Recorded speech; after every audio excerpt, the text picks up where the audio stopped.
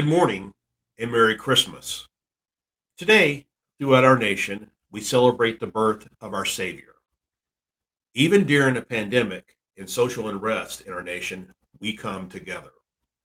President Bush, in his Christmas message of 2008, said the following: At this time of year, we appreciate all the blessings that fill our lives, especially the great blessing that came on a holy night in Bethlehem. The Christmas story speaks to every generation.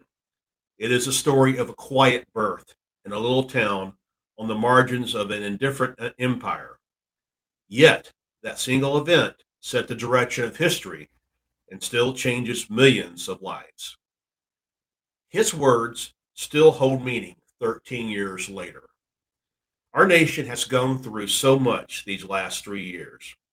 Yet the words of the Savior help us get through these times, and it's his birthday we celebrate today. Andre and I wish you a very Merry Christmas, and may God bless you, God bless our troops, and God bless the United States of America.